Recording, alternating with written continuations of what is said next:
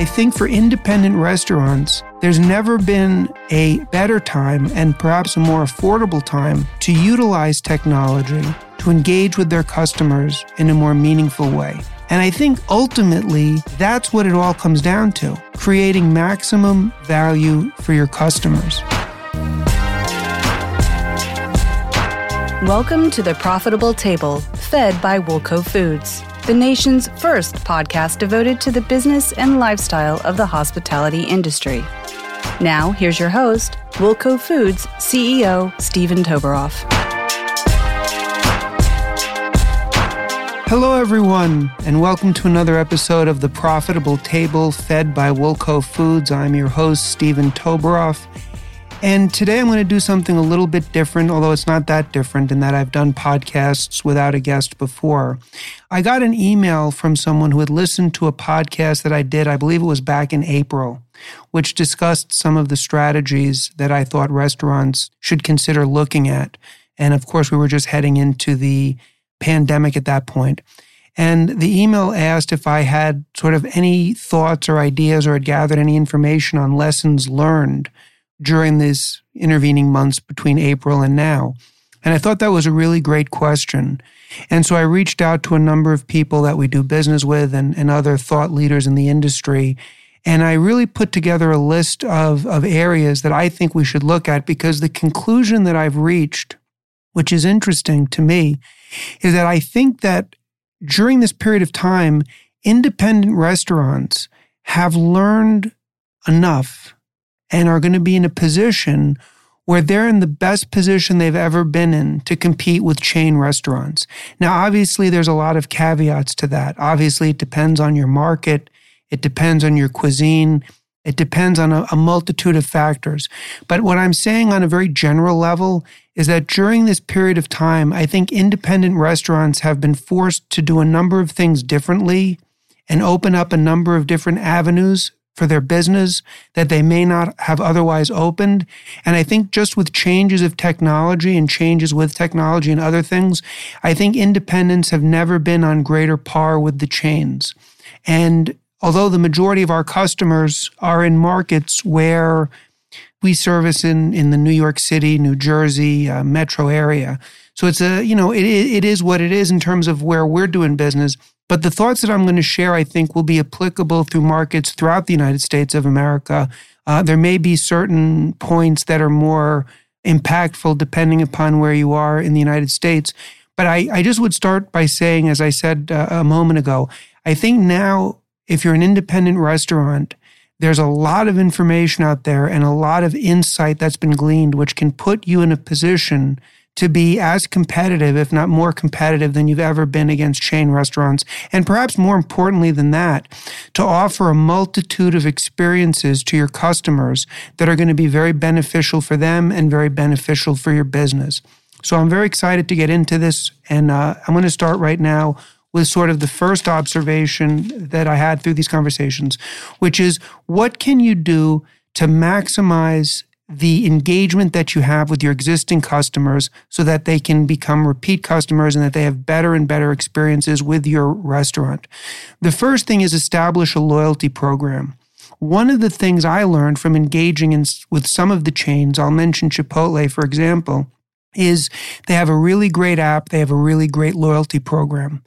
There's nothing to stop any restaurant in America from developing a loyalty program with their customers, and they should. Right now, we're at a moment in time where the number of restaurants open is severely constrained due to a multitude of reasons. Over time, competition is going to build. So the time is right now to be building a loyalty program with your customer base. And I think that a loyalty program is significant regardless of what type of cuisine you have, regardless of your price point. I think customers are really expecting something like that, and I think it's something you can create. There's a lot of different ways to do it. There's a lot of different ideas as to how to make it most impactful. Obviously, if you have an app, you can certainly have the designer or the company build out a function in the app where you keep track of who's using it, put in place a system where customers who do use it will be able to avail themselves of a loyalty program. You can do it through email. You can do it through a lot of different ways, but it's extremely important that your customers get the opportunity to engage with you through a loyalty program. One, it shows them that you appreciate their business and that they're a valued part of your business. Two, it creates a dynamic where if they love your food, they're going to be more inclined to order from you than try somewhere else because they know that they're going to be getting loyalty points. Okay? And three, it's another way to put yourself at parity with chain restaurants. Chipotle, Starbucks, all these guys are doing it already. They're doing it because they know it works. There's no reason why you guys should not be doing it as well. You can create it, craft it, and curate it in a manner that works for you, but something that should absolutely be on your radar screen. The second thing that you need to do right now, I believe, is over-communicate with your customers. On every aspect of business now, customers love information. And the information you provide can be across a multitude of areas, whether it's what you're doing for menu design, whether it's what your thoughts are as to what's going on with plant-based foods, whether it's menu changes, whether it's cocktail changes. People love to get this information now, provided that it's relevant information. So for those of you that have customers that come in, which obviously you do, it's a silly point I just said, when you have customers come in, it's extremely important that if you can get an email address from them, because it's the email address that's going to be probably the best and most impactful tool that you have to communicate to them. So there's a lot of different ways that you can ask for an email address. You can, a lot of people are having to register when they pick up food now. You should have that email in your database. You can request people's emails if they order through you over the phone. I don't know the answer to this as to whether or not you can access emails through the utilization of third-party delivery apps, but if you can, that's a great way to do it. And certainly when people come into your restaurant, if you could just say, hey, would you mind texting us or emailing us your address, maybe even set up a dedicated email site for your own business where when customers come in, you can request that they email you so that you have it on your file. Email is more important than ever. Email and texting. If you have a customer's text number, it's the same. But you want to over-communicate because the more people hear about what you're doing, the more they're going to likely engage with you. And although people are getting much more, I didn't even say more comfortable, people are finding more ways to engage with those restaurants that they love. Dining in is one option. Ordering up is another option. Takeout is another option. We're going to get into other options beyond that. So the more you can communicate things that will at least keep you on a customer's radar screen, keep them engaged, give them the chance to order from you, very, very important in this day and age, and something that the chain restaurants are doing. Absolutely zero reason why independent restaurants should not be doing that as well. So I say over-communicate. The third thing is an app, okay? There are a lot of companies out there right now that are designing apps designed for independent restaurants. Every independent restaurant should get their own app, for sure. The answer to that, the question is, well, why do I need an app? People are using Resi, or they're finding me through Yelp and they're calling in, or they're emailing. Why do I need my own app? The reason you need your own app, there's several reasons. The first is you want to create a curated engagement with your customers that you control. When they're using your app, you get to determine what information you highlight to them, okay? So if you want to highlight cocktails, if you want to highlight a certain menu option, if you want to highlight the fact that you're offering things that are more farm to table or more plant-based, whatever it is, you control that line of communication. They're dealing directly with you. 2, the more you can get your customers to use your own app to place orders for pickup or to make reservations, you are less at the mercy of algorithms for third parties that are in the business of acquiring competitors of yours and ranking them based upon algorithms that may not work for your benefit. So if you have your own app and you can get customers comfortable with placing their pickup orders through the app, placing their delivery orders through your app, making reservations through your app, you control that ecosystem and you can leverage it in a number of ways. I'll give another example. I think Starbucks and I think Chipotle have phenomenal apps. Those are apps that I use. In my town, we order up, you do it. I could get Chipotle delivered, or I could probably use, Uber Eats and Grubhub and others to place the order for pickup. I choose to use their app because it's very intuitive, it's very easy to use, and they get the benefit of communicating to me through their rewards programs, through information when they have new offerings. There's absolutely no reason why every independent restaurant can't do that as well. Once you have it in, you email to your customer base, or you let them know, hey, download our app. Maybe create an incentive for people to download your app, but you want to have that experience ready to be deployed for any and all of your customers. Very important. I can't speak with any degree of expertise as to how affordable is, which ones are better. I think suffice it to say it's something that you absolutely want to research. And I can say with our customer base, I'm seeing it utilized more and more and more and more. So this is something that's only going to continue, and I think it's very beneficial for independent restaurants, and I think it's beneficial in a way that will serve you well into the future, something very important. Now, something I touched on a little bit earlier, I do think it bears underscoring right now, and I'll modify it a little bit, which is you want to have email addresses and or phone numbers that you can text for your customers. Communicating through email and through text is more vital than ever. And there's obvious reasons for that. But when you have a customer's email address or their text message, you have the ability to communicate to them in a way that is going to be more and more prevalent. And it also enables you to communicate in a way where it can prompt a customer to take immediate action. So for example, if you utilize the text number, let's say you know heading into Sunday that you've got 5, 6, 7 open tables available. You can send out a blast with text messages saying the first 5 people who reserve a table for Sunday get their first round of drinks or their first appetizer, whatever promotion you want. It's a very immediate thing that you can do. With emails, you can really communicate to your customers what your brand is, what you stand for, but you can also communicate ways for them to order from you, ways that you're differentiating yourself in all the ways that restaurants need to be differentiated right now. Email texting is probably the primary form of communication from restaurants to customers right now. Okay? And obviously these technologies have been around for a long time, but what you have to ask yourself is how are the larger multi-location chains using it to their advantage? You know, the whole purpose of this episode is obviously some of the chains, and particularly depending upon how they're positioned for takeout, delivery, drive-through, all of that, they're benefiting with what's going on right now. Okay? However, some of their tactics and strategies are now affordable and deployable by independent restaurants. And one of them is how do you use email and text in a positive way?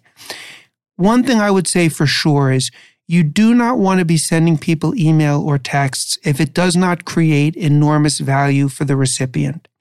You don't want to be super promotional and just telling people all about yourself and just sort of blasting them in a thoughtless manner. You want to be sending communications, and this should really go throughout your entire marketing strategy, where you're creating value for anybody that takes the time to open one of your emails or respond to any communication you send to them. So what does value look like for your end user, right? It can look like savings. It can look like sharing with them what your values are to see that it's in alignment with their. It can be anything that they will read and it will be a benefit to them. And within that, of course, you're going to be sharing what makes your restaurant special, what makes your dishes special, your cocktail special. But it's all about value creation once you get a potential customer's attention. So very important that you accumulate emails and you can get people's text numbers and then communicating with them in a respectful and impactful way. The next thing, which I think is going to be very important and very attractive, is every restaurant that can develop a catering wing within their concept should. A catering division, I should say. Now, under the new law that was signed in January, businesses are now able to claim in 2021 and 2022 a 100% business deduction for meals purchased at restaurants. Okay? That includes catering. So every restaurant, obviously, the vast majority of them do now takeout. What's the difference between catering and takeout? Well, there's a few significant differences. One, you're going to want to find out what businesses are near you that may be able to avail themselves of catering. Now, right now, people going back to the office or having large gatherings is not happening. It probably won't happen for a while, but there may be small gatherings. There may be, a small number of people that are in an office, but they'll still want to avail themselves of having a catering project for 5, 6, 7 people, whatever the amount is. Once you get in the door, you're now developing a relationship with an entity. Could be an advertising agency, a real estate company, whatever. Over time, it can become a more meaningful account, but you have to start somewhere. You have to get your foot in the door. Second of all, for those companies that have employees working from home, one of the perks that they may be offering is that those employees can order meals. They may give them a budget of a certain amount of money that they can spend per week for takeout. You want to communicate to those entities that you do catering, and within that communication, now you're on their radar. Maybe if you're hyper-focused on a given location that's in your neighborhood, you may want to offer them some form of a volume discount or immediately lead with a loyalty program. But you need to leverage this notion of takeout and catering and make it a part of what you do, regardless of whether or not it's something you've done in the past, okay? And that dovetails into the next point, which is there's an enormous amount of information out there now on ghost kitchens, virtual kitchens. I think a lot of people get the concepts confused, so I want to be very specific about what I'm talking about. If you're a restaurant that's open now, let's say you're just doing takeout, or you have outdoor seating, or you're doing delivery, or whatever it is that you're able to do safely under the current environment. If you know that your market lends itself to people getting cuisine that is not directly what you're selling in your first brick and mortar location, I think putting up a virtual menu and offering those other offerings is a smart idea, okay? So, for example, let's say, and I've mentioned this in other podcasts, whatever your cuisine is, if your chef is comfortable, let's say that you have an Italian restaurant, but your chef is really comfortable doing burgers and fries and macaroni and cheese and other forms of comfort food, they might not be in alignment with what you're offering to your customers in your brick and mortar and with your company's brand, so to speak, but it may make a lot of sense as a virtual kitchen, okay? And I know that there's, in the same way that all of these digital streaming companies, Netflix and Hulu and everyone else, there's a tremendous demand for content. There's a tremendous demand for content on third-party apps right now. And so look at your business. Speak with your chef. Think about what opportunities based upon the customer base that you want to target is available to you if you want to make additional offerings through a virtual kitchen. That's very different than just going into business as a virtual restaurant where your only exposure is on third-party apps. That's a different business model. I'm not going to discuss that here. But for those of you that have the brick and mortar, you're doing well, you're making ends meet, but you see opportunities to capture more market share while leveraging your fixed resources, your kitchen, staff, whatever, it's not a bad idea to explore putting up a virtual kitchen, okay? These are some ideas that I would like people to just consider. I think as we move forward, we have to learn and act on the lessons that we've learned that'll make us more effective going into the future. We have to be open to these adaptations and these changes. And I think for independent restaurants, there's never been a better time and perhaps a more affordable time to utilize technology to engage with their customers in a more meaningful way. And I think ultimately, that's what it all comes down to, creating maximum value for your customers. The value can take the form of savings. The value can take the form of information. The value can take the form in terms of convenience. One of the areas that I think is well worth considering depending upon your location and depending upon how you're configured, but certainly for restaurants that are located in cities, I believe that pickup and takeout is going to be a material part of what you do going forward. Because I think a lot of people are now more comfortable eating at home. I think there's tremendous pent-up demand for people to dine out. I think that will manifest itself. But I also think that the category of takeout, particularly in cities, isn't being thought of enough. And I think if you can create a phenomenal takeout experience It gives your customer the ability to get out of their house, walk their dog, get some fresh air. Particularly if people are working from home, they're going to want to get out a little bit. They may not want to come inside the restaurant and sit down and take time to do that, but they may just want to go out. So then it becomes a question, okay, so is takeout just takeout? You order, you pick it up, you come, hey, here's your food and go?